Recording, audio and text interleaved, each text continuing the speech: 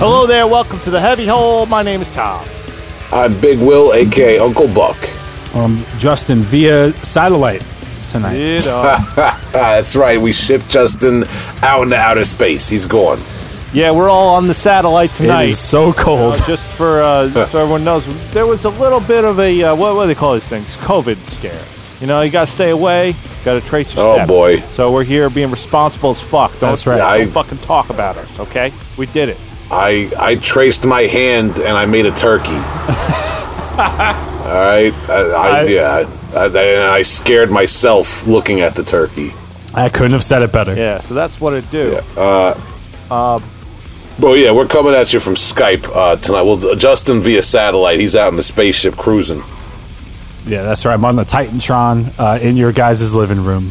Like it's a Monday night, but it's Tuesday.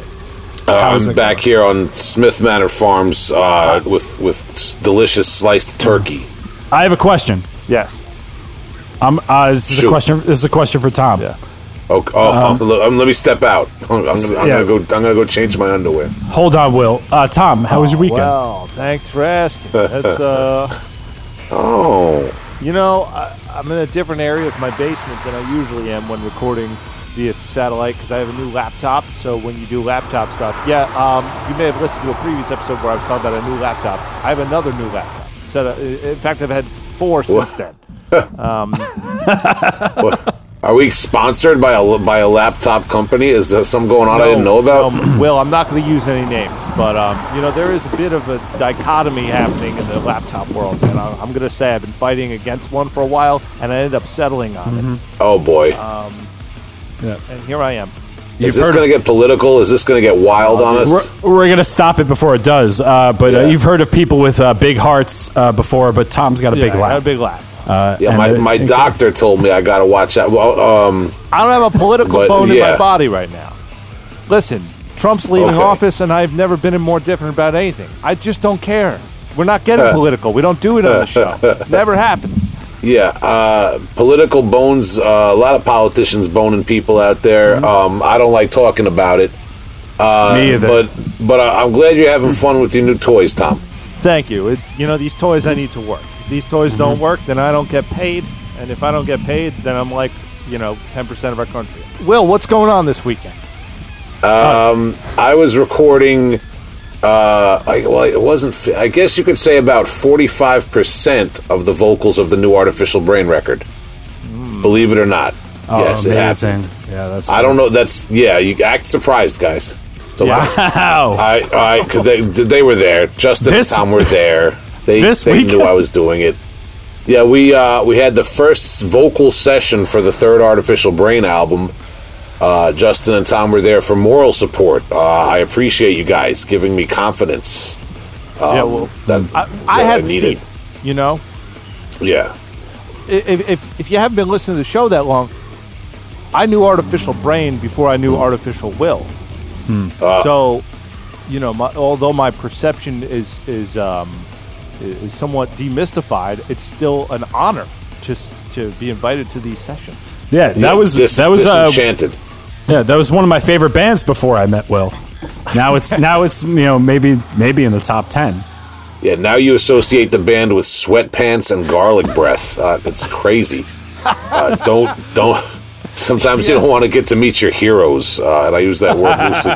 No, we had a grand old time, and I'm very excited. I can't speak to when the stuff will end up being completed and released and all that sort of thing, but just so people know, I'm laying down those vocals. We got a couple of guest vocalists that we're going to tune in with the old internet and put them on the track. You haven't seen collaborations like this since Beanie Siegel and Jay-Z, early 2000s. It's gonna be crazy. Amazing. So my weekend was wild. I did laundry. I took my uncle grocery shopping. It was. I drank Bud Light because I'm not getting any younger. I'm drinking like light, watery beer allegedly. BL killer. Yeah. I got to take a break from those Atlas Brewworks beers every once in a while, man. You know, when you got to moderate. You know, those things. Too much of a good thing is a true story sometimes. And just shout out to Atlas once again. Although we don't have any beer that we're actively drinking from them, we miss it. So wink, wink. Yeah. Send it on over. Oh boy! What a delicious beer! Getting an Atlas Brew beer is some of the most celebratory things you could do in the nation's capital. I love to reminisce about those times when I was younger, and I could put them down. But listen, guys, I got to put a stop to all the Playboy nonsense going on right here, because tonight's guest, we talk about the young people. All right. We talk about people that are involved, all this music going on. We got all these different bands going on, recording studios. The young generation of Long Island coming up. What's it all about? I got to stay tuned in. You're making me blush. We're going to talk to one of the young. This guy's younger than you guys, all right? So don't get excited. I thought it was good. I thought it was me. Is it my nephew? You and me can talk later, but right now I need you to talk. You and me can talk later, but right now I need you to call up Mark Valentino of the bands Blame God, Stabbed, NYC Shootout, Jab, and Exsanguinated. He's a busy young guy. Get him on the horn. Stabbing and jabbing. Yeah, get him on the jab. All right, after stabbing.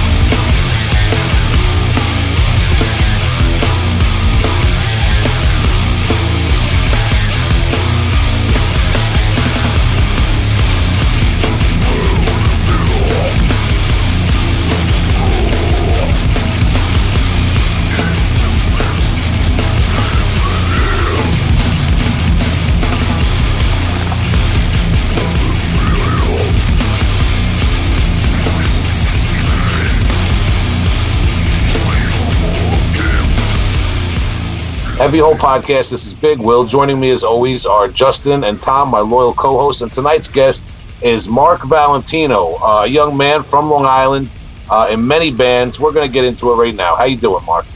I'm good. How are you? Awesome, man. Just chilling, trying to get my bearings here with all this technology. I'm glad we got to you on time. Thanks for your time. Hey, thank you for having me. Awesome, man.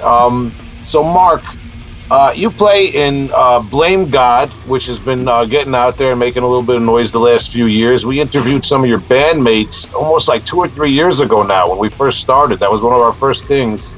Yeah, I remember that. Them outside of Shaker's Pub. If people want to go back and look at I think it was one of the Obnoxious Noise Barbecue podcasts we did way back when we first started this whole thing. We interviewed some of your bandmates. And you got a band Stabbed. Yes. That's kind of making some noise now. Maggot Stomp Records just put out the tape. It's sold out, as Maggot Stomp releases tend to do. So before we get into that, and your some hardcore bands you're involved in and some other stuff, let's take it back. Are you originally from Long Island? Yeah, I lived on Long Island my whole life. Never moved out. What's that still like? Here. I can say the same. Yeah, that's the running theme of this show, apparently. Not a quitter. You know, not leaving yet. Go down with this damn ship. Yeah, right. We're not stalking you, but what part of Long Island? What town?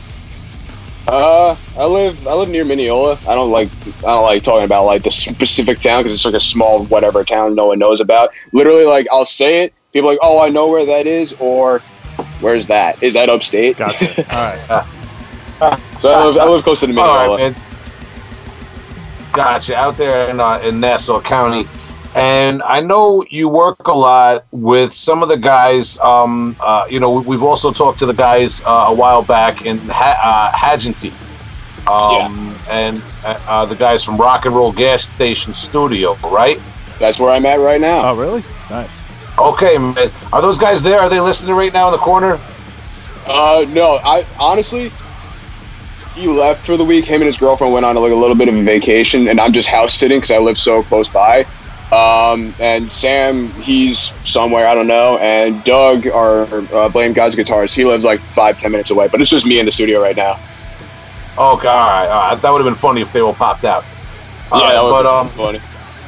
Well, because those guys are from a similar part of Long Island, to me anyway. But before we get into that, maybe, are you from a musical family or a family that's in any way partial to rock, hardcore, metal?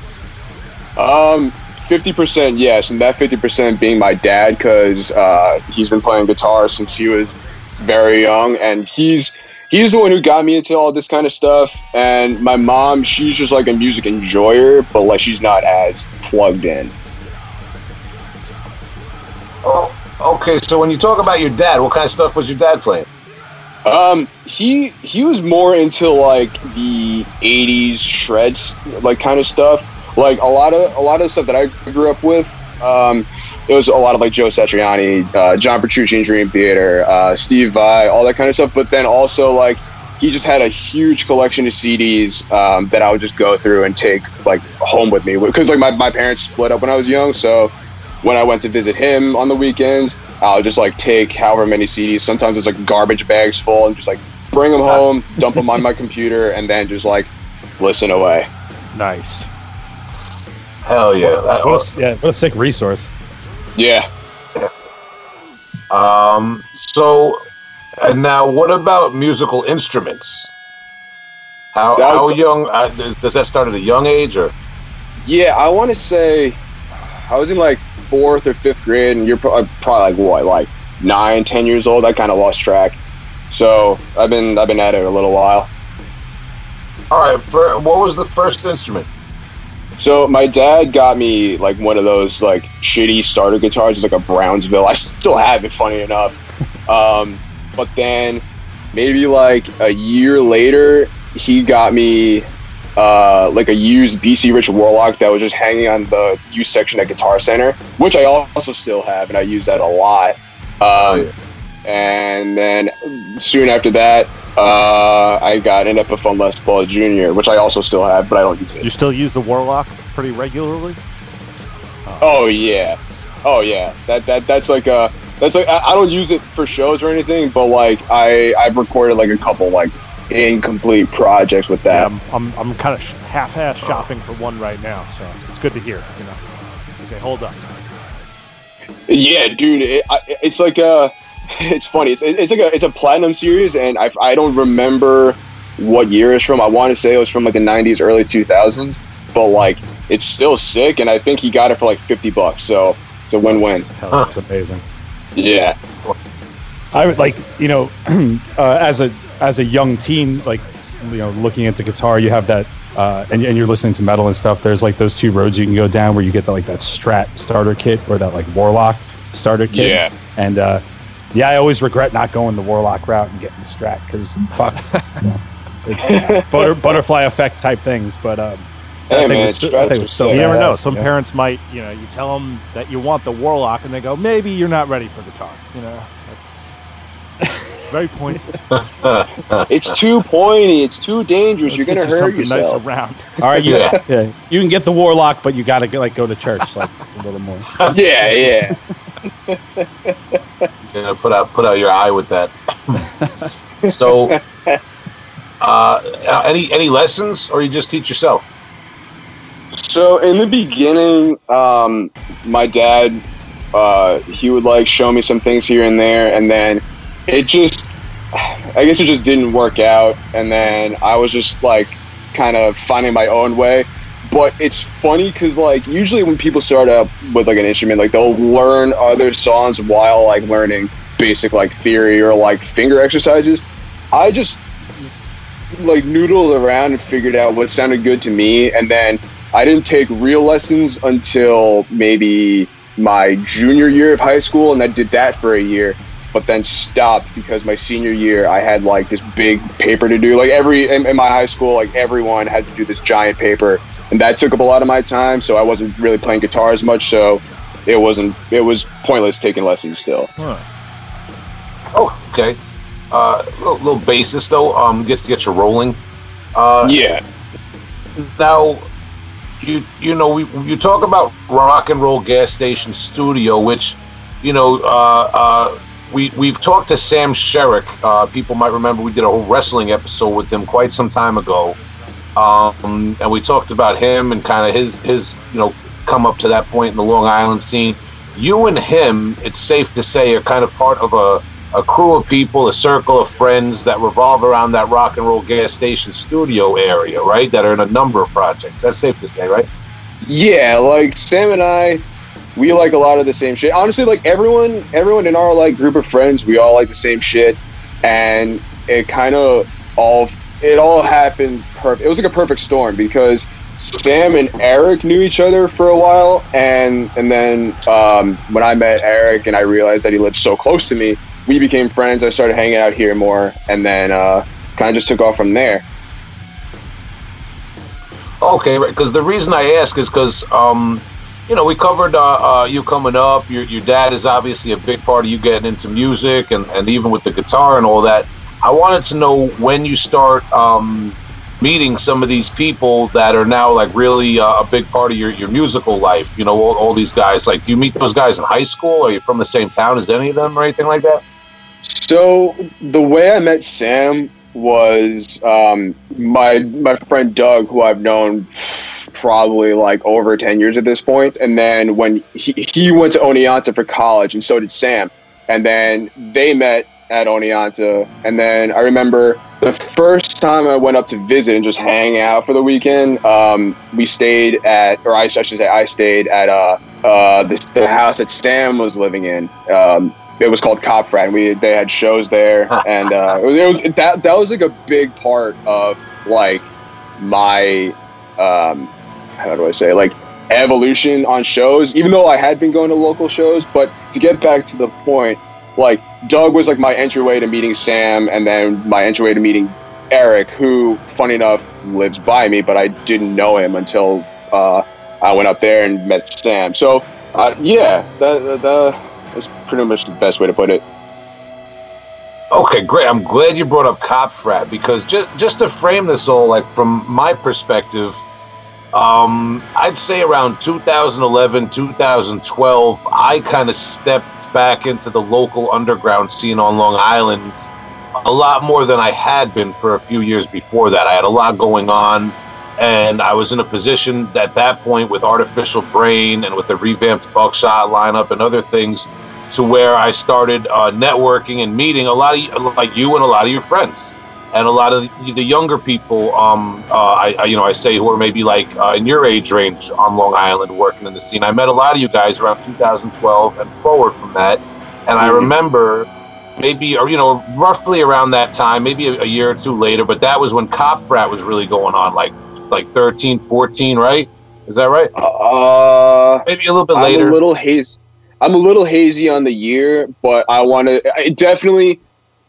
can kind of confidently say at least 2014. Okay. I had been going up there, I think, around the time they had started having shows, so I wanted to say 2014, because I also think that's the year Blame God started. It might have been 2014 or 2015. But yeah, so something around those lines. Okay, all right. Yeah, the whole point being, I never got to get up there and go to a show at Cop Frat, but I remember Thetis, I believe, played there. Yeah, they played their first show there. Yeah.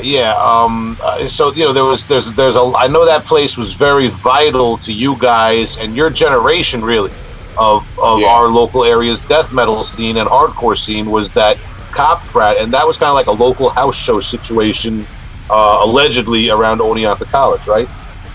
Yeah, and Cop Frat's kind of had I don't want to say a weird history, but it's had an interesting one for that matter, because it's had like a few different generations, let's call it. Because like when Sam and Jordan, Blame God's old singer, when they owned the house and then they graduated, these two people we were friends with, they took over for like a year, I want to say, and then when Doug was probably like a junior or senior. I don't really know how housing situations work in college, so I'm just going to spitball and say junior year. Doug and our friend John took it over, and then that's when they started having like more like hardcore like metal shows. Okay, and we should say this is all allegedly. This is a comedy show. Just because we're dealing with house shows and all these sort of things that crazy people do, allegedly. But All right, so but I wanted to get into that a little bit because these house shows that I heard about going on and all that sort of thing. I know they were really important. Thetis' first show. I know Blame God kind of comes out of there. And that gets us into this localized scene. I met Eric a few years ago when him and some of you guys were remodeling that part of the building to be the rock and roll gas station that you have now today. Yep. It's funny because so rock and roll, to give a little bit of a history that I at least know of. So rock and roll gas station, like I don't know if you've seen like photos or videos of it now, because I don't know if you've seen any of the live sessions we've done. But what it used to be like a little corner that was sanctioned off just for the studio in Eric's basement, and then like the rest of the basement was like a typical basement storage, had like the washer and dryer, all that shit.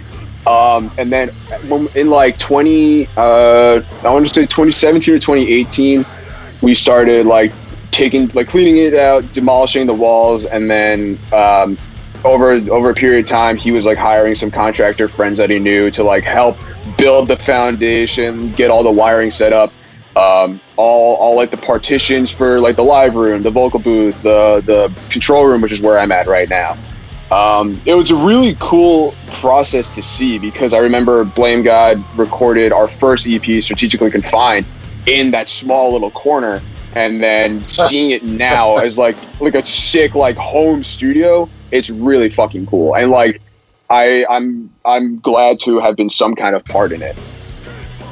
Hell yeah, and we hope to talk to Eric and other people from your. We kind of we interview one person, then we kind of go around and maybe get some other people from your area later on. So, but we're glad to have you, Mark, and talking about that cop frat. When it comes to like real DIY shows, underground shows, let's reminisce a little bit because I never got to go there. But over the years, I allegedly got to go to plenty of DIY house shows and stuff like that. That's always one of my favorite environments to perform at. What are some like recollections of yours? Anything like? Well, I mean, first of all, you got your kind of like train wreck nights that always happen at those type of places. But then you got your really cool, amazing nights. Like what? Like right off the bat, good and bad memories. So, the only times I really went up there for the alleged shows was for ones that like Blame God was playing. I went up there once or twice for a show just to hang out because one time allegedly Thou played down there and I went up there to chill and that was a lot of fun. It was really cool seeing them down there. Probably one of my favorite shows, alleged shows I should say, was Primitive Man at Bellwitch. That was really fucking cool. And sick. That sounds awesome.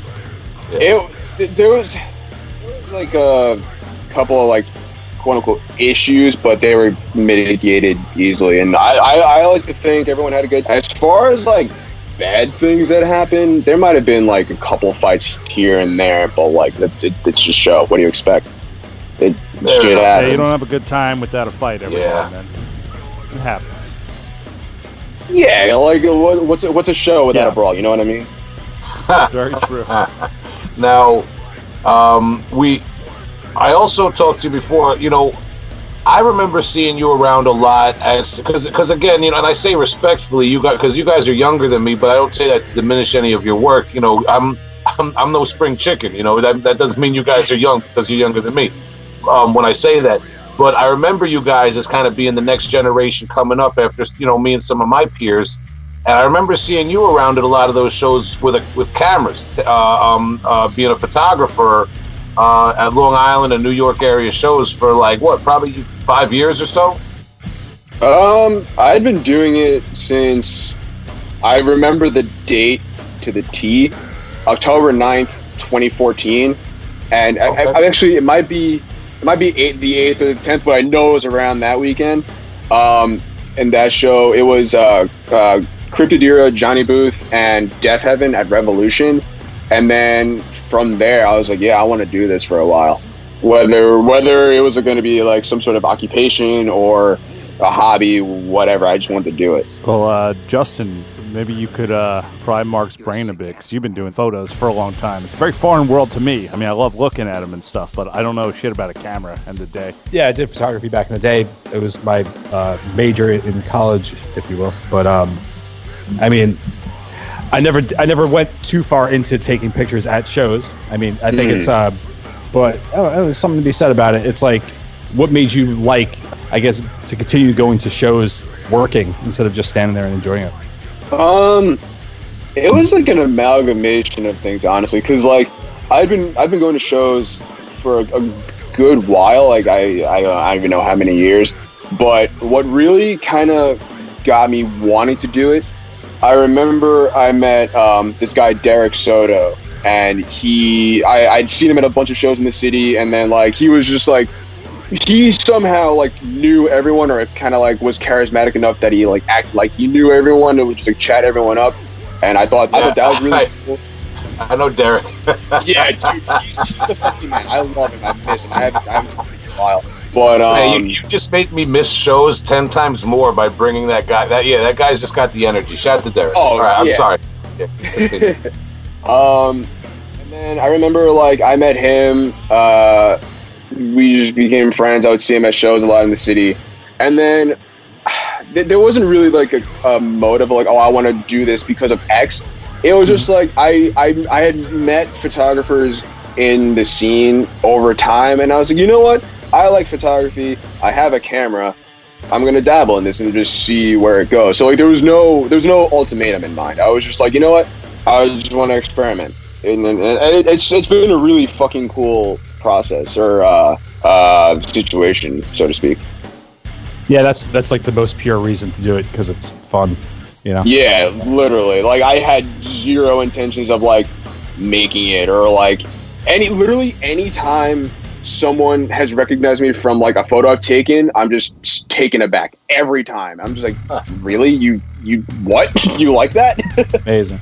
Did any bands ask you to take like their promo pictures, or you ever do some Five Guys in the Line in a dark smoky alley kind of deals?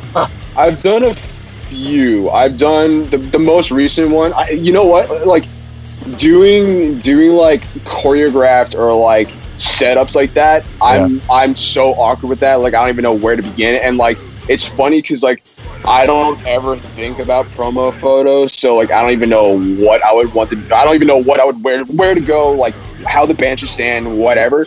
But I've done one for False Gods. I did that probably like 2 years ago, something like that. There's probably others. Oh, there was a band.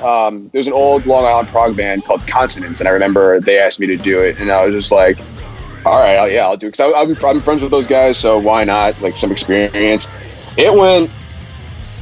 I can say that much. It went. Take your hand out of your pocket a little more. Okay, cool. All right, take that thing. Yeah. Like you know what it is. Like looking back, you kind of need those like awkward experiences to really like grow as an artist of any kind. So I kind of I look at those moments and I'm just like, you know what? Don't do that, or like say this a little better and like give better direction. But even then, like I like just spectator more than like telling someone how to pose. Does that make sense? Of course. Yeah. It's the more natural, the more candid the shot, I think the better result you get. Yeah, that's exactly it.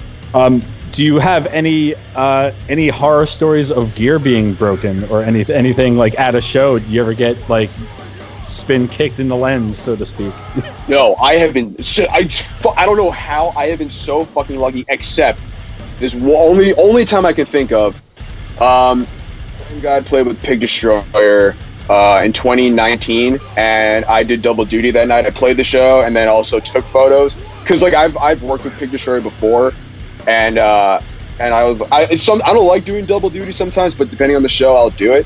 But there was at one point where someone either like rushed the crowd because like I was standing in the front and it was at St. Vitus. Someone rushed the front and then like threw me off balance and I kind of like fell over onto the stage, and then like my lens hood got cracked and broke off. I don't even know where it is. And then that might have been the only casualty I've ever had, and I'm very grateful that it's only the lens cap, because like you can get one for like $15. Yeah, amazing. well, knock on not wood. the lens cap, the lens hood. I should The say. lens hood, yeah. That's good. Yeah, that's just like that's like those bumpers on the new cars. They make them crushable so that and they're cheap to replace. I don't know what the right analogy is, but I understand. You got off. Yeah, light, especially at which is Pig great. Destroyer show. Yeah, it's been a Hail Mary, I can tell you that much. Definitely. Yeah. Well, I mean, technical question. What do you use in the shoot? So I rock a Canon 5D Mark III with a 24-70 lens, 2.8, and just some like cheap, like off-brand flash that's been my daily driver for a good 3-4 years. Awesome, man. Very capable rig. Yeah, like you can do so much, and like I don't know, prime lenses are cool, but like I'm not gonna just stand there and switch lenses if I want to zoom. Like I'd rather have like a typical wide angle and then a bare minimum telephoto lens, or a zoom rather. So I get the best of both worlds with the 24-70, and I'm always like in there. So the wider the better. Of course. I always think like for live photography, a wide lens is just it captures more of the action, man. It's more dynamic. My buddy Sean, he has a photo company called Washed Up Media. He has a fisheye lens, and I remember before I met him, like I would always see him just like getting in people's faces with the lens, and I'm just like, dude, they probably fucking hate that. And I think I even said that to him, and then he said something like, oh, like they're my friends, like they don't care, they know the deal already. I'm probably putting words in his mouth that probably didn't even happen, but I like to think it. Yeah, we'll go with that one. So Sean, if you're hearing this, I'm sorry, but also you're probably thinking the same thing. Right on, man. Hell yeah. Well, as you mentioned pulling double duty before, but as somebody playing in a band, there's nothing better than like after playing a show like where somebody fucking documented it and you get to go back and like watch that or see it, little moments in time from something that you had a lot of fun in. So people fucking appreciate that shit. Yeah, honestly, like I said before, it's still mind-blowing when people recognize me for my work, because like I don't know, I don't really talk about it unless someone else brings it up. So it's just like, what? You sought me out to say that photo was sick. That's it's so bizarre to me, but it's actually kind of cool at the same time. But anytime it happens, I'm just like, oh, thanks. Like I'm just stunned every time. Well, something I'm like a little critical of, like not as outspoken as I should be about it, but is whatever. But with phones on cameras on phones getting better every year, photography is like a thing that is kind of like not considered as much as an art as it was in the past, right? Because everybody with with the new iPhone is taking like high quality pictures that people couldn't take X amount of years ago. But wait a minute, there's a fucking art to it. Yeah, I'm getting purist on this. Yeah, have we found a way that you can see how I look at death metal and recording techniques and now social media and all?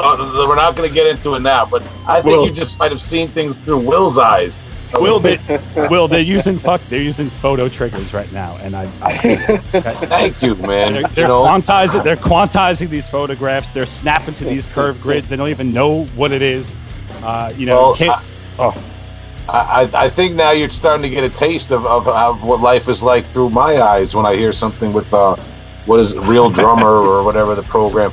Listen. Motherfuckers calling depth of field portrait mode. Like I can't take that shit. Like, right. Justin, I gotta. I know you like hockey, so I'm gonna put you in the timeout box, the penalty box, for a quick minute. Ooh, he's got it on deck, baby. For the listeners, the second I said that, he flipped up the phone that he was using to watch a hockey game. This entire recording, that it couldn't have been more perfect. You're in the penalty box just for that, tough guy. All right, sounds good. But I definitely hear you on. I never actually thought about that. How the photography game has kind of gotten like that too. Like nowadays with the smartphones, everyone's a photographer, right? Everybody just shows. I mean, and you see it too because you see the people like yourself, Mark, like Well, not so much Frank Huang, because he kind of picks one spot and stays stationary in the back there at Vitus. But other photographers... I've seen him in the crowd sometimes. He does it very so often. Yeah, my boy Omar, who takes photos, but there, people with professional equipment who try to get to every show and know the photo deal. You see them all the time, kind of getting elbowed out by like every band member's girlfriend with the iPhones and everybody with, you know what I mean? It's just true. Like drunkenly getting to the stage. I gotta take a picture. That's something that you did not have. I mean, better or worse, I don't want to be the old guy, but you didn't have that in the '90s, man. Come on. You had the people with the little wind-up throwaway cameras. Well, I mean, it's anything. Those are making a comeback too, because like I've seen some people with those Kodaks, and I'm just like, God damn, let's go. And honestly, because like my friend Craig, he's like a very good photographer, and he was like dabbling in show photography for a little bit. He would bust out his regular like digital DSLR. I double negative digital DSLR, but whatever. And then he would bring out like one of those Kodaks, and then they would both be sick. So like analog photography is still alive as well. Wow, who would have thought that I would have come out of this interview having such an appreciation for photography of death? Yeah, that's it. Analog photography. 2021, I'm getting back in the game. I'm also, once film these venues start opening up again, why the fuck don't they start selling those disposable cameras? Wouldn't that be a lot of fun? Tom, you see them sometimes. Tom, you don't give these ideas. These ideas aren't free, Tom. Well, I'm not a venue, so. At weddings. Listen, I'm just doing every guy out there a favor. Bring your girlfriend, give them the camera. Everyone's gonna have a good time. just like so many flashes popping in the crowd, and the band just be like, "Yo, we're fucking blind." Hell yeah, dude! Like when Shawn Michaels do a fucking suplex off the top, like those pops, those camera pops. That's the best part. Yeah. Love it. All right. Yeah, Will. There you go, segue. Will. Keep triggers out of photos. Yeah. All right, so now we covered the photo game a little bit. Obviously, like you said, with the pandemic, there hasn't been a lot of shows, like everybody knows. Do you have a social media, Instagram or anything where people can check out your photography? Honestly, I was always kind of against, not against, but I just didn't want the hassle of handling a separate social media for my photos. So like I would just post everything on my personal one, and then if people want to hire me, they can get at me through there or whatever. I have all my email set up to that, so if they want to get in touch, that's probably the best way. Okay. And now moving on with Blame God, we know that Power and Control in 2019 is the most recent release, right? Yep. What can you say about Blame God? Where's the band at? Have you been in stasis? Have you been working behind the scenes with the pandemic? Or? We've been working on a full length. We were working like pretty hard on it. We like finished all like the important shit. Now we're just doing vocals, but that's just taking a little bit of a longer time. But also, like, literally everyone in Blame God has like a million other projects. So like the other projects are kind of taking the front seat for now because we're just more preoccupied with that. But also, I don't know, we're just taking a sweet time on it. We don't want to rush it. Fair enough, man. And you talk about everyone's got other projects. Now, I know you, and especially like you and Sam Sherrick, drummer most of the time in his bands, are involved in a lot. What can you tell us about Blame God's side projects right now that like don't really involve you or Sam, stuff that maybe we're not going to talk about the rest of the interview, just to plug those guys and their projects that you're not really into? So Doug, our guitarist, and Nick, our bassist, they have like a grindy power balance band called Child Bride. They've been working on a lot of shit. They have a full length recorded, but they might be recording some more songs, and they're doing that with our buddy Joe. He plays. I'll get to that in a second. So Doug and Nick have Child Bride. Nick has another band called Funeral Dancer, and that came after Locust Mortis broke up, and they were around a while. So Nick Scott, Child Bride, and Funeral Dancer. Nick and Sam, they've been like jamming here and there for some like heavy metal kind of thing. I've heard clips here and there. Doug and I, we were starting like a droney Yezu kind of like atmospheric kind of band, but we just haven't done anything with that in a while. We might pick it up, we might not. Who knows? Okay, and Funeral Dancer, I've actually heard behind the scenes a little bit. I'm glad those guys are moving forward with the project. Okay, so now getting to that, Blame of God, we kind of caught up, and just for the listeners, it's a Long Island. I don't want to box it in. If you like grindcore, if you like power violence, if you like hardcore, there's definitely something in there for you. And we've talked about them on the show in the past. Now, let's talk about Stabbed. Stabbed is a very current project that you just put out in October of 2020. It was recorded at this rock and roll gas station that we've been talking about, recording studio. We talked about how Maggot Stomp Records licensed the tape or whatever with the tape and sold it out recently. The album or the demo or the EP, whatever you want to call it, is The Fleshed by Reptiles by Stabbed. What's the origin of this band Stabbed, and can you tell us who else is in it? The origin is Sam texted me one day saying, "Do you want to start a death metal band?" And immediately I just said yes. And then like maybe like that night or a week later, I just wrote like five songs, sent them all to Sam. And then we got together here at gas station a couple times just so like we can get all the parts down, and then maybe like soon after that we probably met up to jam like three times max, and then recorded the drums, recorded the guitars, and then I hit up Kyle from this Long Island band Carcosa, and I was like, "Yo, do you want to do vocals for this? Like, I think it would be a perfect fit." And keep in mind, like, we didn't have any like. We just wanted to like write something and put it out as quick as possible. Just no plans whatsoever.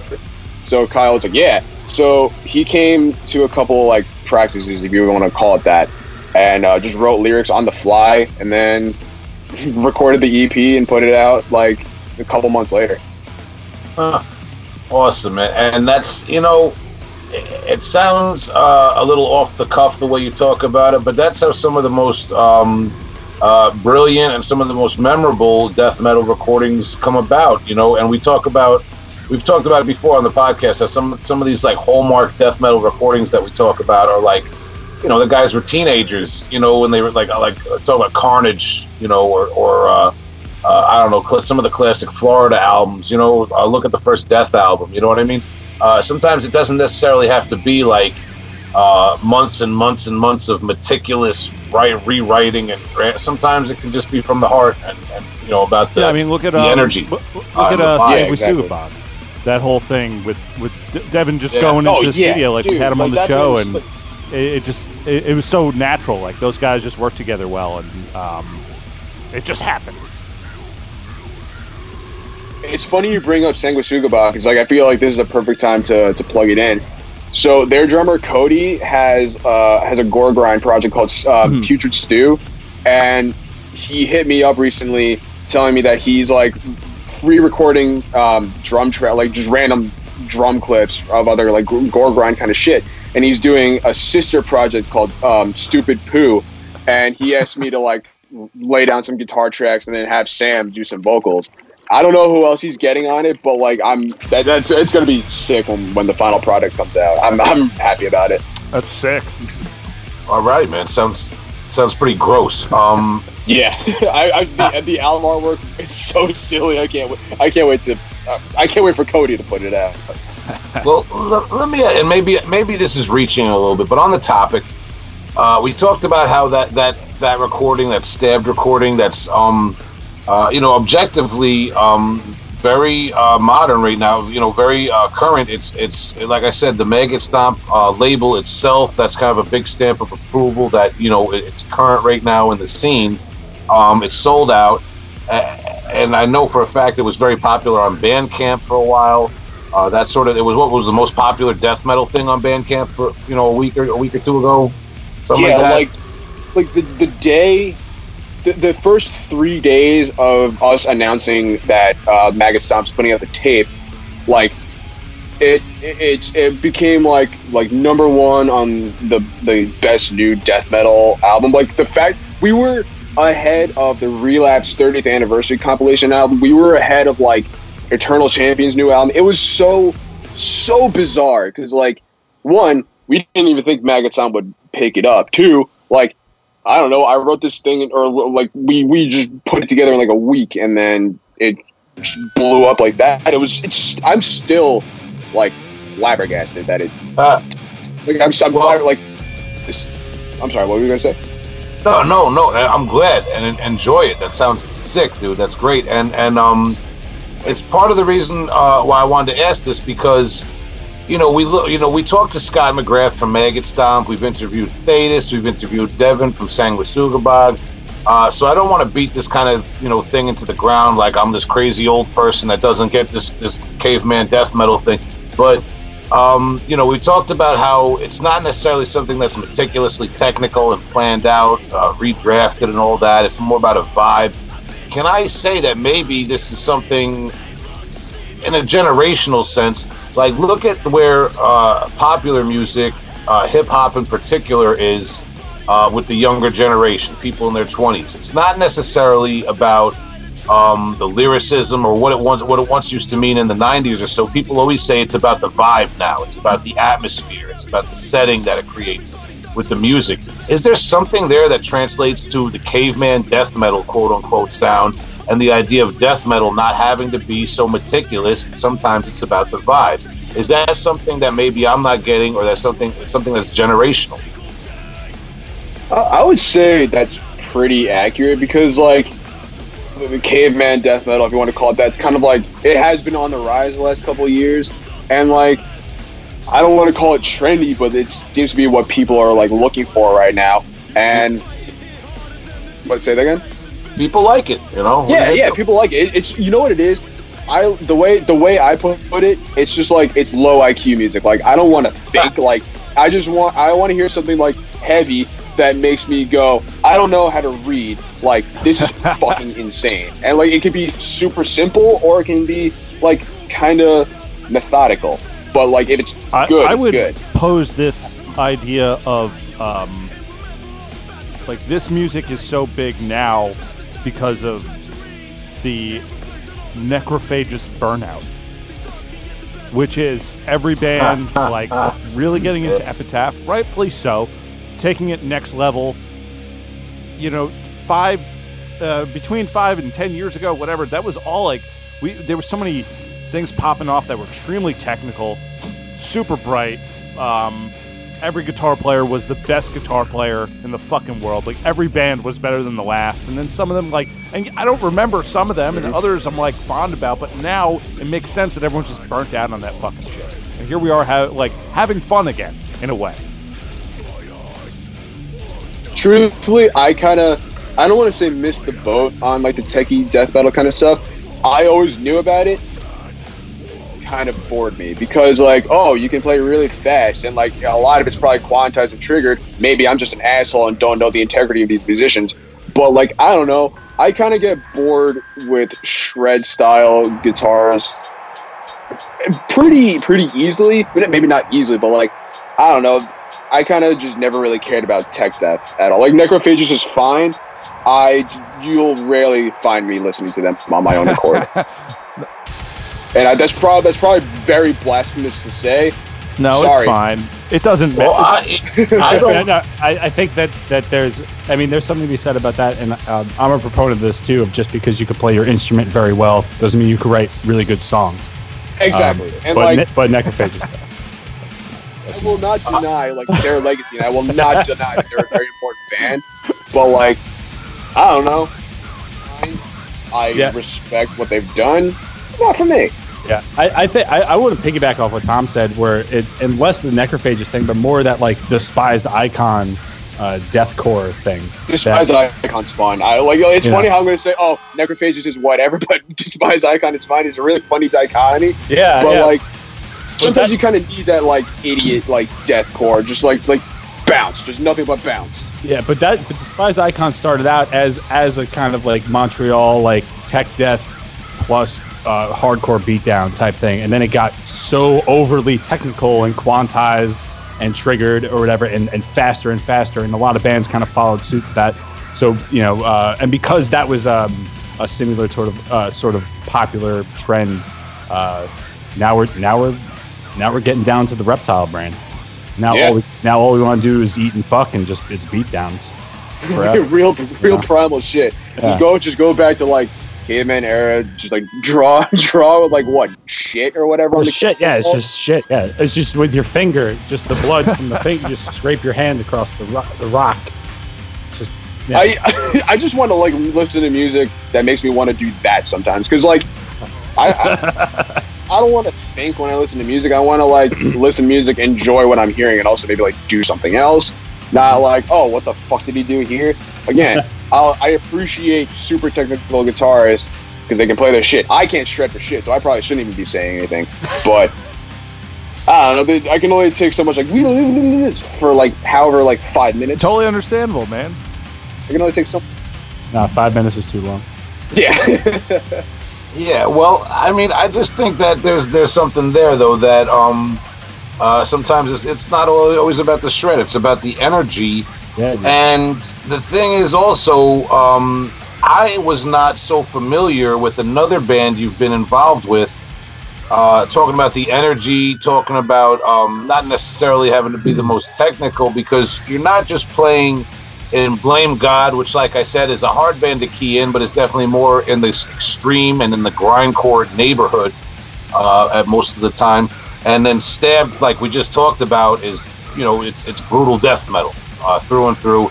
But you're also in Jab, Long Island hardcore band Jab. That last year. Jab is sick. Well, that's what I wanted to talk about. Is Casualty of Reality the 2020 LP? Is that your first release with them? Are you on that? No, I'm not on any recording. I joined the band around the time that album came out, but that album was already done, so I was not on that recording. Okay, because that's the thing. I did, like I said to you when I first reached out to you a few weeks ago. I said, Mark, I want to interview you, but what bands are you in? Because I know Blame God, I know Stabbed, but I know like you and your crew of guys, you do a lot of projects, which is great. Me and a lot of my friends were involved in different stuff. That's how you gotta do it. But I checked out Jab for the first time when you told me that, and I really enjoyed that Casualty of Reality album.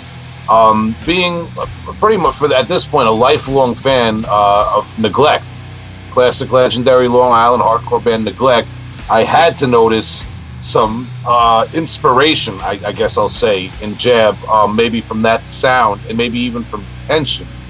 Is that fair to say? I would say so. Honestly, like I wasn't there for the writing process. I don't know a whole lot of what the Jab guys listen to outside of hardcore, so I guess that would be fair to say. Truthfully, a lot of the songwriting, if not all of it, is done by our guitarist Matt and our drummer Chris. They do all the writing, so I just learn the songs when I play them.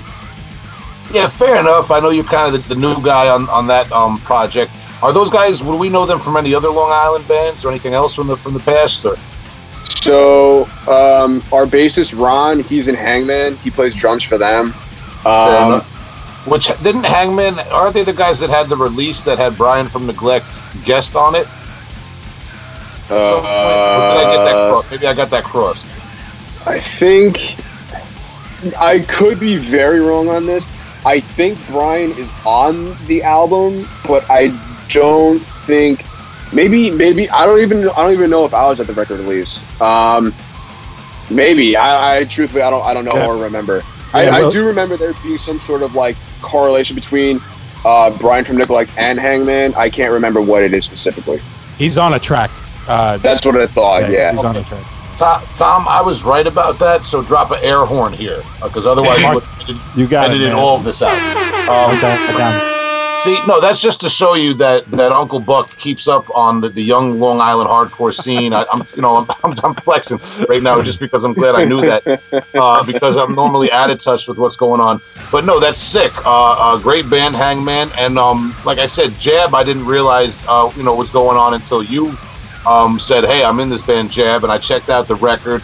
And not to say they're derivative. I think they're a great band with an identity their own. But for fans of Neglect and even fans of Tension, some of that classic Suffolk County hardcore that's of a really brutal, down-to-earth mindset, Jab really hit home with me. And there's enough musicality, too, to where it's not totally stripped down punk rock style hardcore. There's a lot of interesting stuff going on there. A lot of moving parts there. It honestly, like, joining Jab definitely made me a better musician in that, like, the way Matt writes his riffs, I'm just like, what the fuck goes through your brain when you do these weird ass patterns? And I'm just like, how do I do this? But it's been fun. It's been a fun challenge for me, and I like to think I've been doing good enough that they're keeping me aboard. Hell yeah, man. Yeah, so I just want to talk about that quickly and definitely plug that for the listeners, because I was really excited. Obviously I'm a death metal grindcore guy from back in the day, but Neglect, we've talked about it on the show, had a lot of history in my town, in my part of Long Island. We had the guys from Tension on a few months ago, and I don't necessarily, maybe it's because I'm a little out of touch, but I don't necessarily hear that sound being done justice like I do with that Jab album. The Casualty of Reality is available on vinyl and cassette, which I also, you guys know me, I love that. You go on their Bandcamp and check it out if you want. We talked a little bit before we got started about Exsanguinated, which maybe you want to hype that upcoming news and explain what's going on with that band, Exsanguinated. So Exsanguinated is four-fifths of Stabbed. It's me on bass, and I joined like 3 weeks ago simply just by saying, hey, do you guys need a bassist? I'll do it. Sam on drums, Kyle, who sings for Stabbed, on guitar, and then Andrew, who's also in Carcosa and Stabbed, plays guitar. And as of right now, I don't know if Kyle's just going to do vocals on the recording or if we're going to find somebody, but for right now, it's just us four. Okay, and we should say, too, shout to Carcosa, yes. Long Island-based, you want to say hardcore, deathcore, death metal influenced hardcore influenced death metal, whatever way you want to dice it up. Another great Long Island band that people listening to this conversation should check out. We got to talk to one of those guys eventually. Tim is still in Carcosa, right? Yeah. Everyone that you think is in Carcosa is actually no. Well, they recently got a second guitarist, Tom. He was in a band called Sigil, and there's another one that I'm Servant. He was in that band. I think they're still doing things, but I've heard the new Carcosa stuff, and with Tom on it, and Jesus Christ, it's easily some of their best material. All right, we'll definitely keep our ears out. We got to reach out to. Yeah, and I only ask about Tim because he's just the only member that I've really been introduced to and know kind of from seeing around a lot, so to speak. Shout out to Danny, new father. Yeah, Daddy. Yeah, we all know select members of that band. but yeah, shout out to Carcosa. And yeah, I wanted to bring that up because Exsanguinated is something people can look out for. If it's 4/5 of Stabbed, that still means that you guys might sell out 4/5 of the tapes when they come out, so it's all good. That would be cool. That would be fucking sick. And the other thing I want to bring up, available on Bandcamp, is, should I say a project or a band, NYC Shootout. That's a band. We have regular practices. Okay. And no, what were we going to say? Talk about it. What's going on with that? NYC Shootout was just like an idea that Blame God's old singer had. It was originally like Sam, Jordan, and Doug, and then like I somehow got in the fold. I mean, maybe he even just included me at the time. We originally, the one show we played, It was like a joke, like impromptu, like beatdown, breakdowns only set at Cop Frat, and that was it. And then after Doug graduated college and came back down, we actually started writing shit. I think we wrote that EP last year or the year before, and then just put it out. So like those songs were all new. Like we didn't have that before. And then now we're just writing and recording. Or not recording yet, but we will soon. Okay, and that's like a really tough kind of in-your-face New York, Long Island hardcore type of band.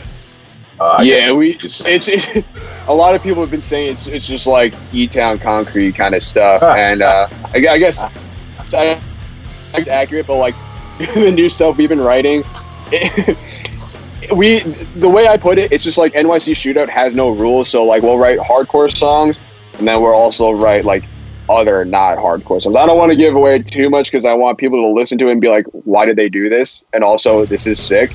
But I'm really stoked on what we're writing right now. Okay, so we'll keep an eye out for that. And if people want to look up NYC Shootout on Bandcamp, I admit I'm a little out of touch. I know you were doing something that benefited Shakers, a local Long Island bar / club that was having a lot of underground shows for us the last few years. What's the status with Shakers? Well, after that all went down, as far as I know, they haven't been doing shows, but like they're still afloat. I hope they pull through at the end of this pandemic. They're still operating as like a regular bar, so as far as I know, they're still doing well. Okay, yeah, that's an important place to the underground scene out here on Long Island, man. All the way out east, man. People, sometimes people from out of town get a little shook when they pull up out at Shakers, but it's all good. We always had a good time out there, man. Hope to again. It looks sketchy. That means it's a good place. That's my rule of thumb for touring, but it's all good. So, we talked about that. I just want to talk a little bit about your other projects that have been going on. Obviously, Stabbed, Defleshed by Reptiles, been getting a lot of heat lately out there. We want to hype that. We want to ride that hype a little bit here on Heavy Hole Podcast. We want to steal a little bit of that thunder. Hey, man. So, take it. So, Mark, and like I said to you, we had Sam Sherrick, your drummer for a lot of your projects. On a long time ago, talking about wrestling. Mark, are you involved in the wrestling stuff at all? No, I was never into wrestling. But when I was younger, and I would go to my dad's house, he had a PS2 for me to play when I was there. And like he had WWE versus SmackDown Raw, if that's what it's called. SmackDown versus Raw. Yeah, that. See, that's how much I don't know about wrestling. Your dad sounds awesome, by the way. He doesn't even. Well, as far as I know, he doesn't know about wrestling.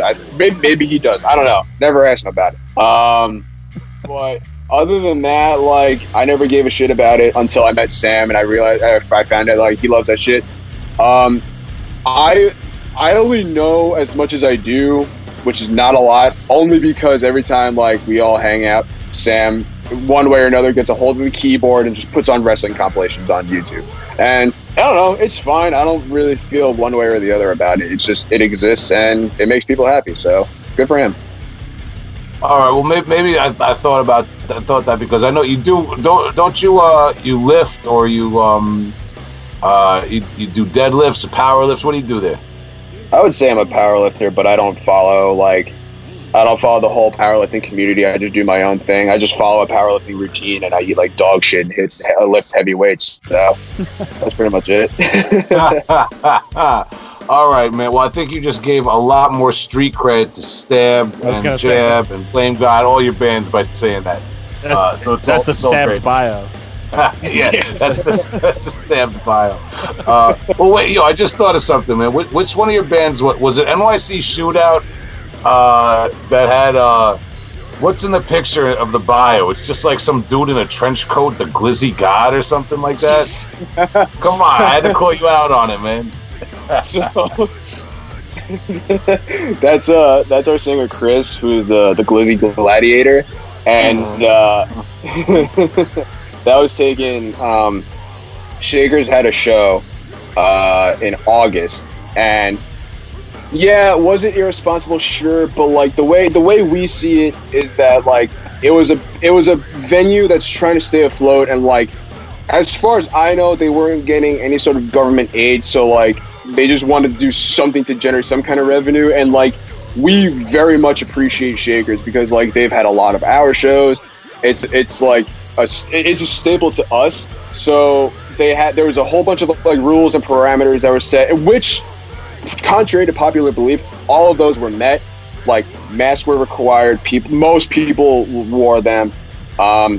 You had to buy food in order to stay in the venue. Like they did sell food. They sold hot dogs, but everyone, the whole like meme when word got out was like, oh, you have to buy a glizzy to stay inside. That's so stupid. But like, I don't know. They have to make money, and we saw an opportunity to help a venue that we hold near and dear to our heart. Excuse me. And then everyone had to stay inside, which people did. Except obviously, if you're in a band, you get the load gear in and out. But yeah, so then going back to that photo, that was just taken on like an iPhone, probably by like Sam, and then just put the Glizzy Gladiator. So that's just our photo on Bandcamp. All right. Because when I looked it up, I had to wonder what was going on. I knew it was at Shaker. I've seen some interesting characters in and out of Shaker's parking lot, man. Some who weren't even coming. Yes. There was the guy with the all-American car a year or two ago, and he blasted Kid Rock. He had American flags all over his I might have car. Seen yeah, it's my father. It sounds that sounds like a guy I see at work sometimes. That he'll pull into the parking lot of my job. He's got a PT Cruiser just like decked out in like pro-America stuff with 2 giant flags hanging from his windows, and I'm just like, hell yeah, brother, let's go. I think that's the Freedom Isn't Free PT Cruiser, I believe. Yeah. There you go. Shout to Long Island, and I saw Shakers with that show. I saw they were following different restrictions and stuff, man. Nika selling a hot dog so somebody can sit in the venue and play hardcore music, I don't think is the real enemy here that we have to be awake to as citizens in the pandemic. They were selling food, so Cuomo's not coming after you. You're fine. It doesn't matter. Exactly, dude. Like, literally every parameter was met. Like, capacity, and we met that capacity as like, I think there was probably 50 people allowed in the bar, and there were 50 people there. As far as I know, no one got the virus, and I live to tell the tale, so I guess we were fine. Like I said, was it a little irresponsible? Sure, but like a venue that we appreciate was like, they were like in some sort of trouble, and we just figured. Okay, so there's a lot of mental gymnastics justifying doing the show. Selling alcohol is a little irresponsible. So, if you want to take a look, sure. Is it really? No, it's a good thing, man. You're supporting a venue, and I'm not sure that once you go into like Oakdale, Patchogue, Mastic, Shirley, that's technically under the United States jurisdiction. That they're like their own thing. It's like it's like a pirate island. If Long Island was ever to break off to be a 51st state, it would be 52 states, the 52nd being the Mastic, Shirley, Oakdale, Patchogue area. Like, they would just be so detached from, like, Eastern Suffolk or Western Suffolk and Nassau. And I say that respectfully to all those people, because I would never tell them or their bars what type of hot dogs to sell to who. It's their business. Shout to Shakers. I hope to perform there again. I love Shakers. I've been to and played many shows at Shakers, and that's a very important place. Like me, the Blind God guys. Hell yeah, dude. Shout out to Sunrise Highway just in case. I know. My grounds. I don't know if the bartenders are working their way through undergrad and all that stuff, but they're still good people. All right, I'm trying to take shots at Brooklyn right now. I'm sorry. I'm not going to take shots at the hipsters. We're trying to be unified with the hipsters right now. Everything's crazy. We're all one island. One island. Okay, all right. I got to reel back the salt. We're not part of Long Island. Fuck off. Okay. So Mark Valentino, we talked about your bands. We got into a lengthy discussion right there about East Suffolk that I enjoy. I always love when that comes up. A shout out to our listeners out. I know we've actually had a few listeners over the years get in touch saying I'm from Mastic Shirley and I don't mind, keep it up. So we'll talk our shit. And shout out to my homie Sal from Buckshot Facelift. That's why we always bring it up originally, because he's from that area, and he's representative of the water, whatever is out there. So moving on though, Mark. We talked about Blame God. You said there's some stuff bubbling up maybe, but everyone's working on stuff with the other projects. People can look out for the Stabbed, Exsanguinated split release that's going to be coming out, right? Yeah, we don't have. There's literally no set date. There's not gonna be any sort of announcement as far as I know. We're just gonna put it out when we record it and feel like putting it out. Sweet. And anything else? Any other projects I failed to bring up? Any other recordings you want to plug? Anything else going on that you want to talk about? Nothing. We touched on everything that I'm actively doing right now. I have like a couple different like black metal projects I've just been recording here and there. I don't know when I'll put that out. Well, what's your lineups like? Who are you working with on these alleged black metals? It's just me and my laptop. I'm just writing all this shit in my room. That's the truest way to do black metal is by yourself. Yeah, because it's just like, I don't know. I like one of like the biggest like extreme genres that I got into at a young age was black metal. So like, I've always wanted to do that kind of shit, and now that I have all like the resources to do it, I'm just doing it. That's really the simplest way. Yeah, man. Sounds good, Mark. So, and we'll keep our ears peeled for that and for any other projects you got going on. All of your bands we talked about are available on Bandcamp, and you can look up different stuff. You can look up Blame God performances on YouTube through the years. Unfortunately, it might be a little bit before we see Stabbed perform live. We'll see what happens. That being said, sorry, I'm burping. I'm just to be above the table. That being said, as we always wrap up the interviews, Mark, we're going to ask you if you could recommend for us and for the listeners one classic older album, roughly a little bit older, and one newer release that you really like and you want to recommend everyone.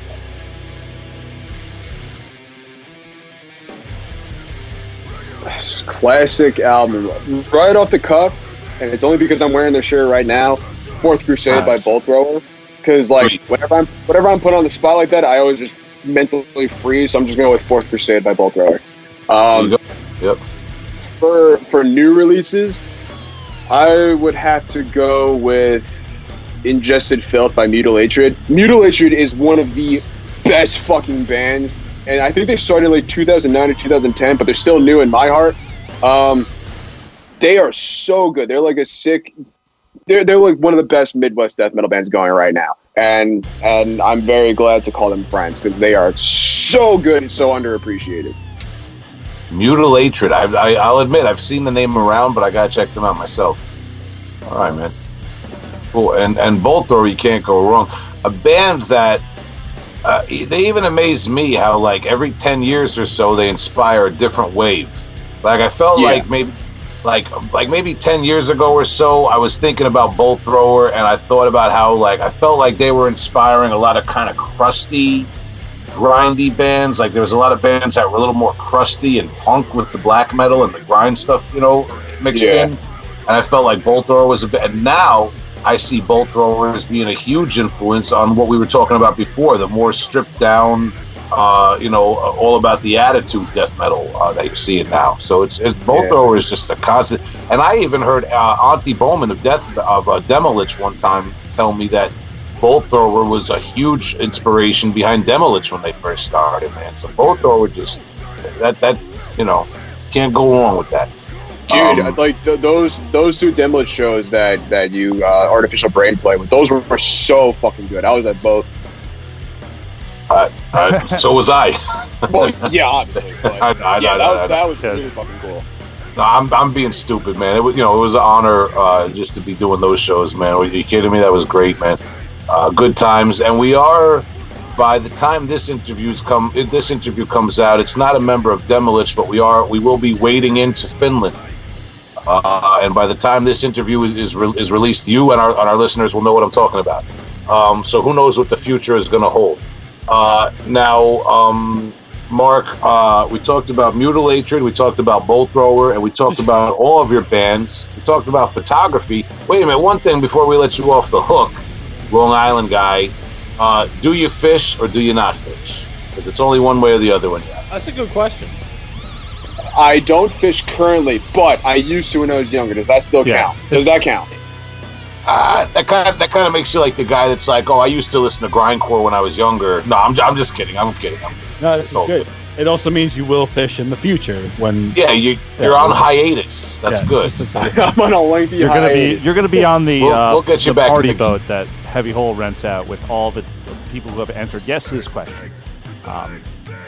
Yeah, exactly. We're gonna do a heavy hole party boat next summer. Hopefully, everything's open. Going to be the most bearded crew ever to show up to a cap tree and say, dude, I was literally just gonna bring up cap tree. Like, let's rent out one of those cap tree boats. That's what I'm saying. Just go. Oh, I love it. We're going on the cap rod with our huge rods, and we're gonna have a day. We're gonna have a good day with it. Allegedly, yeah. Look for us out there next summer. Yeah, seriously, though, that's a good idea. We should do like a charter boat thing, with guests and listeners and stuff like that. But I just had to test the waters there with you on that one, Mark. No pun intended. So we'll let you off the hook now. I'll stop with the dad jokes. But Mark Valentino of Blame God. What a catch! What a catch on the podcast. There it is.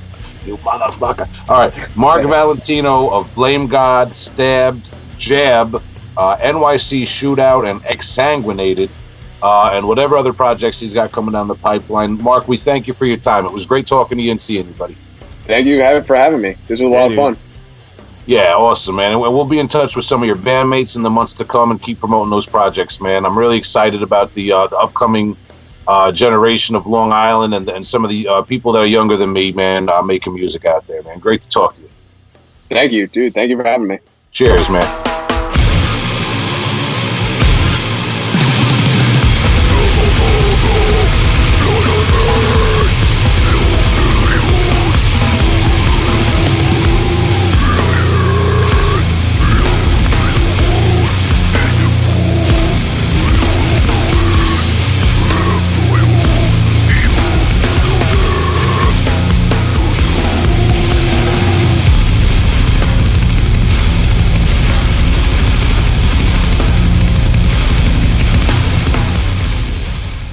All right, tonight's guest, Mark Valentino. We talked about Blame God. We talked about Stabbed, hot new, brutal, ignorant death metal band. And I say that respectfully. Jab, Long Island hardcore band that, in my opinion, is carrying forward a tradition of Long Island hardcore that I really appreciate. NYC Shootout, again, ignorant, brutal, check it out. And Exsanguinated, a band that we're awaiting to see what's going on with an upcoming split with Stabbed. Mark Valentino, a busy guy, part of a young crew of different musicians on Long Island that revolves around this rock and roll gas station studio. We're going to talk to more people from that scene and get them on the horn. I like talking to the young people every once in a while and mixing them in, because we don't just look back on the past of death metal and hardcore and all that sort of thing on this show. We try to look forward and see what the young people are doing, man. So shout out to Mark, man. Good talking for sure. Really good chat. Yeah, great dude. Great bands, all the stuff. Future is bright. Shout out to Long Island. Long Island in the house tonight, man. A lot of good Long Island stuff going on in the conversation. And I'm going to let you guys off the hook. Since I got my fill of new Long Island music today, and I did drive my uncle to the Goodwill thrift store today and hear Billy Joel on the radio and leave it on for him, you guys don't even have to recommend me Long Island music tonight. It could be from anywhere in the world. Just recommend me something good, okay? All right. Shall I recommend? I'm going to go on and do it. Check it out. I got a new recommendation this week. This band is called Discord, Diskord, from Oslo, Norway. Yes, sir. Yes. Yeah, band's been around for a little bit. Will, you know of them? I do know of them. I think I might have brought in one of their albums a long time ago on the podcast. If I didn't, it was definitely something I was recommending, like in my personal life, to bandmates and friends. Going back a few years ago, though, man. But yeah, great, interesting band. I'll let you do the talking about them, but I'm already a fan. Yeah, I'm gonna pick right up on that, man. Really fucking interesting band from Oslo, Norway, but getting a lot of Finnish vibes from this. This is the new song Abnegations from their upcoming record Degenerator. But this band's been around since '99. I think the first demo came out around 2000, 2001. But I randomly came across this song today and instantly started going back into their catalog. But what a interestingly unique band. Hard to kind of pinpoint them into any sort of genre type deal, but I can't help but feel some sort of Demo-like vibes going on in the riffing a little bit, but a lot more proggy. There's I hear Gojira in this. You know what I mean? Even some newer bands like Horrendous. I kind of hear this progression of technical death metal sort of thing going on, and not in a gimmicky, here's a million different parts of different genres sort of way, so we're going to call it progressive, but some, a band that's truly unique to their own sound, trying to push the genre forward. This groovy, gloomy, technical death metal, just this particular song off their new record, which is the only thing we have to base their newer stuff off of, but comparing it to at least the record before, which I'm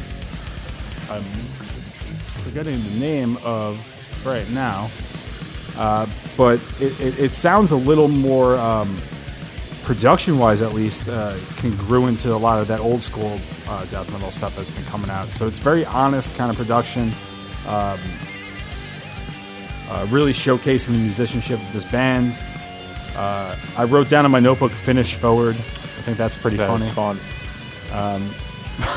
But yeah, a truly unique band that has a truly singular to themselves sound. I think that's super interesting and should be paid attention to. Listen to this for ideas. I don't know. It's really, really fun. I'm super impressed, and I need the full spectrum of this band's life to complete at least the thoughts that I'm spewing out right now, because this hit me in a certain way. I'm really feeling this. I love the originality and the creativity behind what's going on, and fucking riffs, man. And then it breaks into a little bit of some thrashy leads and whatnot. Yeah, I'm over the moon on it. I'm over the forest moon on this.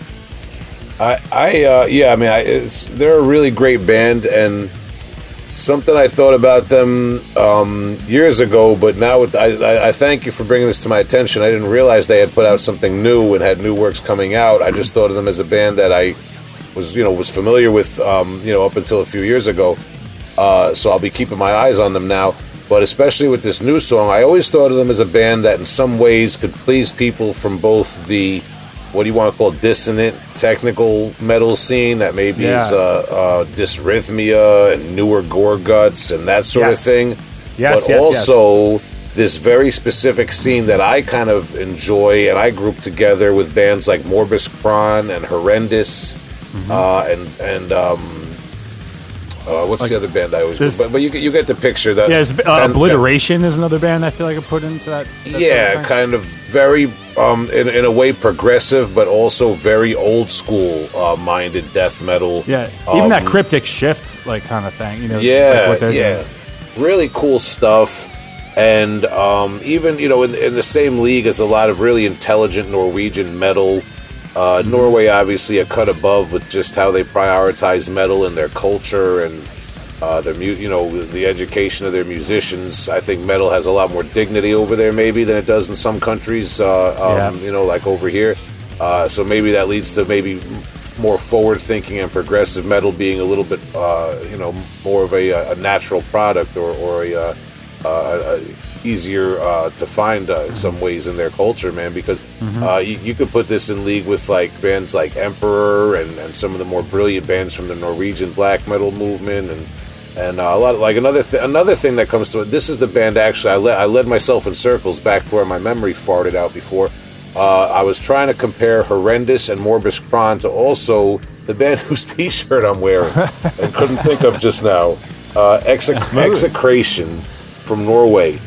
It's funny. I'll bring it all back because I'm trying to sound articulate, even though I'm a very stupid man. But Execration from Norway is a great band that kind of reminds me in a similar tip. I mean, they don't sound like Discord so much, but it's just kind of intelligent Norwegian metal that keeps in mind how much we love the raw black and death metal elements of the old school, and it keeps those in mind as it progresses, as opposed to maybe your more clean and sterile technical metal. You know, brilliant stuff, man. We could talk about it all night, but people just need to check out Discord with a K from Norway. Absolutely. The record I went to before this was Doomscapes from 2007. That was a little like it had this very avant-garde feel to it. You know, it was a little more like wild in the sort of in the changes of styles, riff to riff. Again, without being like goofy, but there were more chances taken. And that's where I think that avant-garde kind of label fits with it. But with this new single, at least from their upcoming album, it seems a little more refined, a little more focused, but without taking away any of the creativity or that push to progress. And I think all of that together over the course of the past 24 hours has really, really impressed me.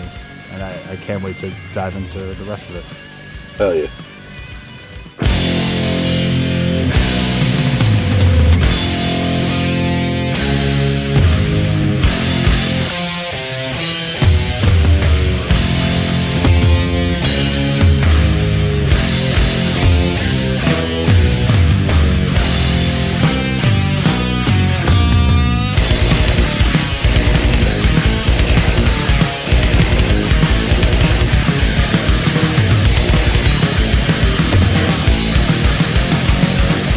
Justin, bringing in this Discord with these progressive roots and heavy metal, I am doing something very different. Ecchymosis. Now, ecchymosis. Yeah. Wow. Let's begin here. Now, there is, I did the math. There's 7 billion slam releases every year. There's about Seems like 50 good ones, and I only hear about 5 of those. Now your math might be a little bit off on the 50 good ones. All right, well, there's 40 good ones. There's 5 good ones. I heard them all. There's 8. No, seriously, in a day and age where slam is just like bedroom diarrhea for a lot of people, there's a lot of really good bands out there that get clumped into this shit. I think Ecchymosis is one of them. They're a band from Thailand. They've been around since 2014, and they seem to really have their shit together. Their album I'm talking about right now is Ritualistic Intercourse Within Abject Surrealism. So if that's not a mouthful, I don't know. Yeah, shut up. Yeah, that's a good night. But what you got to watch out for on this album is legit groove and a snare drum that's going to make you hate every other album you listen to this year. I love this snare drum so much. I can't decide if it's ping or if I'm going to put a ring on it. I don't know. It's a really beautiful, like if you take everything gross in brutal death metal slam and you package it well and you give it a good snare, you get this Ecchymosis album. It grooves all the way through. It is ignorant. It seems that they're very aware of how ignorant it is. These are not dudes trying to pass off like some highbrow, like, these dudes know exactly what they're doing, is what I'm saying here. Kind of in the way that we saw Brodequin do back in the early 2000s, where they brought shit to the next level. And it's hard to do nowadays because everything is just so maximized in a lot of ways, but they just do it well. You're gonna like the grooves in this if you're into any kind of slam whatsoever, or just groovy death metal, I guess. The vocals are just soup. So, Will, I know this is kind of in your wheelhouse of soup metal. Yeah. I'm not mad at it. It's just a well-packaged thing that we got going on here. So, ecchymosis is ritualistic intercourse within abject surrealism. Please check it out. New Standard Elite 2020. They did it. There you go. I'm glad we're keeping up on the New Standard Elite scene. I'm glad you're bringing that to the table. Fun label, dude. I'm in. Gotta stay consistent with that.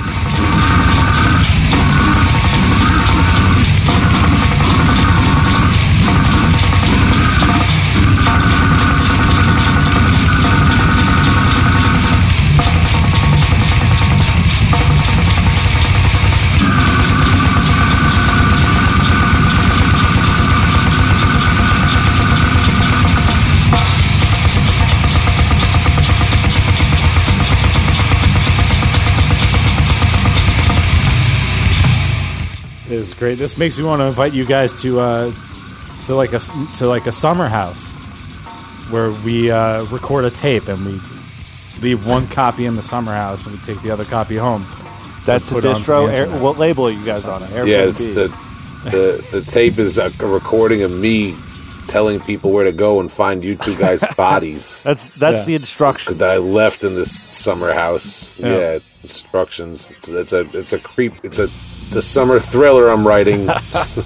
Hope you guys better hope I don't finish it. It's a murder mystery about a guy who runs a tape label. Listen, guys. Seriously, you don't hang out with me. I'm plotting to kill you both. That's good. That's great. But in the meantime, I recommended. Sometimes I go searching for like the hot new young band. Sometimes I go searching for the obscure, crusty little old school corpsicle that's growing off of the under bottom of the shelf in the back of the fridge that nobody heard of. Sometimes I go for the little flex side project that no one knows about by some guy. Today I just said fuck it and I went for Carnage Dark classic. Recollections. I Bing Bong. Sorry I took it there because and the Patreon people can find out about my bonus episode this month is going to be all about how I cashed out. Earache Records was having a dynamite sale. It might still be going on. You can check the website, but their inventory is getting lower and lower on the sale. So I missed out on a few things because people are snatching them up. They were selling this beautiful Carnage Dark Recollections repress for like $10 and change. And I also got a bunch of other records for really cheap. It averaged out to about $10 a record, man. And I had to because this album, I originally owned it on CD many years ago. And, when you want to know about if death metal is brutal enough, you got to frame it in terms of how Adam Rotella sees it, because he's a gore grind sewage noisecore guy. I can tell you, I don't think Adam would be mad at me for saying this is one of his favorite death metal albums of all time, is Carnage Dark Recollections, because it's just that sick and brutal. It's people, I don't know, for people who don't know, it's most of Dismember before they were Dismember, and it's Michael Amott, famous metal guitarist. In 1990, February of 1990, also recorded by Thomas Skogsberg at the Sunlight Studio, which went on to be very famous after this.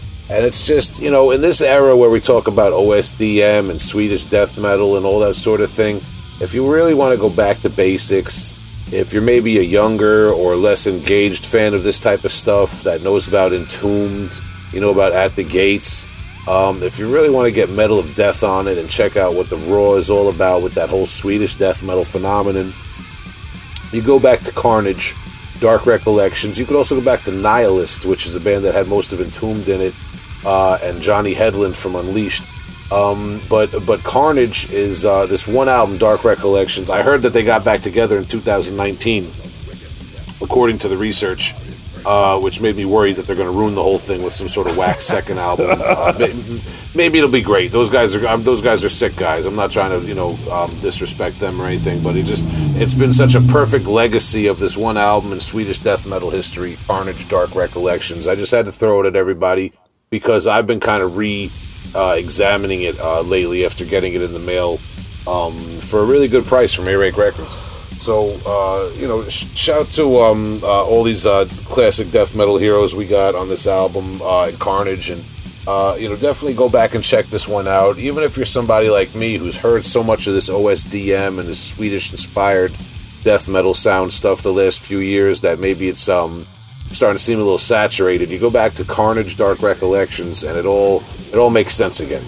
So that's my take on it. I know, feel this fire, surrender the realm of death.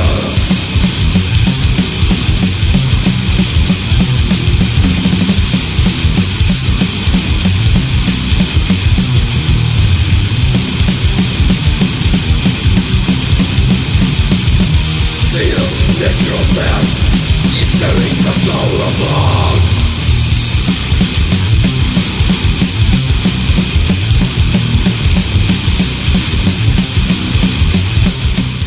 All right, man. So we talked about classics. We talked about crazy technical Norwegian stuff. It got weird. Tom kept us up to date on that new Standard Elite recent issued album. And most importantly, our guest tonight, Mark Valentino, kept us up to date on what's going on right now in Long Island, in the young, up-and-coming future of extreme metal and hardcore on Long Island. We're going to keep our eyes and ears peeled for all his bands and projects that we talked about at length this evening. Shout to him. We hope we can see him taking pictures at shows, too, coming up, man. We hope shows come back hardcore. But yeah, shout out to him and the whole Long Island scene, man, and all those guys, man. We'll try to get some more people involved from that community on the program. Until then, though, man, thanks to Mark Valentino, our guest tonight, and thanks to both of you guys. Hey, Will, thanks for doing all that research and bringing Mark in. And Justin, thanks for being you and getting on that photo stuff. What? Opening up that can of worms. You gotta take a picture or you're gonna regret it. And I just want to thank you guys for being my friends and being there for me while we were all in this interview. This is great. Mark, Jesus Christ, JC up in the air. Thanks for being with us. Something that you could take a picture of because it's not going to last long is Heavy Hole Podcast merch, right? Wow. Shirts are in, everyone. Limited quantities. Yeah, it's great. You can take a picture of it. Never. Well, when you get it, you can buy it. heavyholepodcast.com/shop. Take a picture of it. Do the hashtag Heavy Hole Podcast when you take a picture of it. It's not a real thing, but get it if you want it. We got patches. I might throw an extra sticker from the old sticker packs in there. We got T-shirts. Again, it's heavyholepodcast.com/shop. You just need a working internet connection to get to it. You could use 4G or 5G as well if you're not connected to Wi-Fi. Something else, if you're there, if you already got money that you're spending on us, if you already got an internet connection, you might as well go to Patreon and put down a couple of bucks a month and get all of our bonus content and early access to our videos and all that sort of stuff that goes on Patreon. Sometimes we even fill you in on who's going to be upcoming on the show, and you can ask them a question or two that we'll throw out in the interview and shout out your name. We didn't do it tonight, but we'll do it again. That the folk metal episode, the folk metal bonus episode that is on the Patreon, for the Patreon people only, is probably one of the funnest times I've ever had in my life. And we have got lots of good feedback, and we've also got some people to tell us what folk we need to include in the next installment of that. And that's not coming out on the regular RSS, people. That's going to be Patreon. Oh, that's great. Will, you got anything else to add to that one? Oh, you just did it. How many strings do you need to play Slam?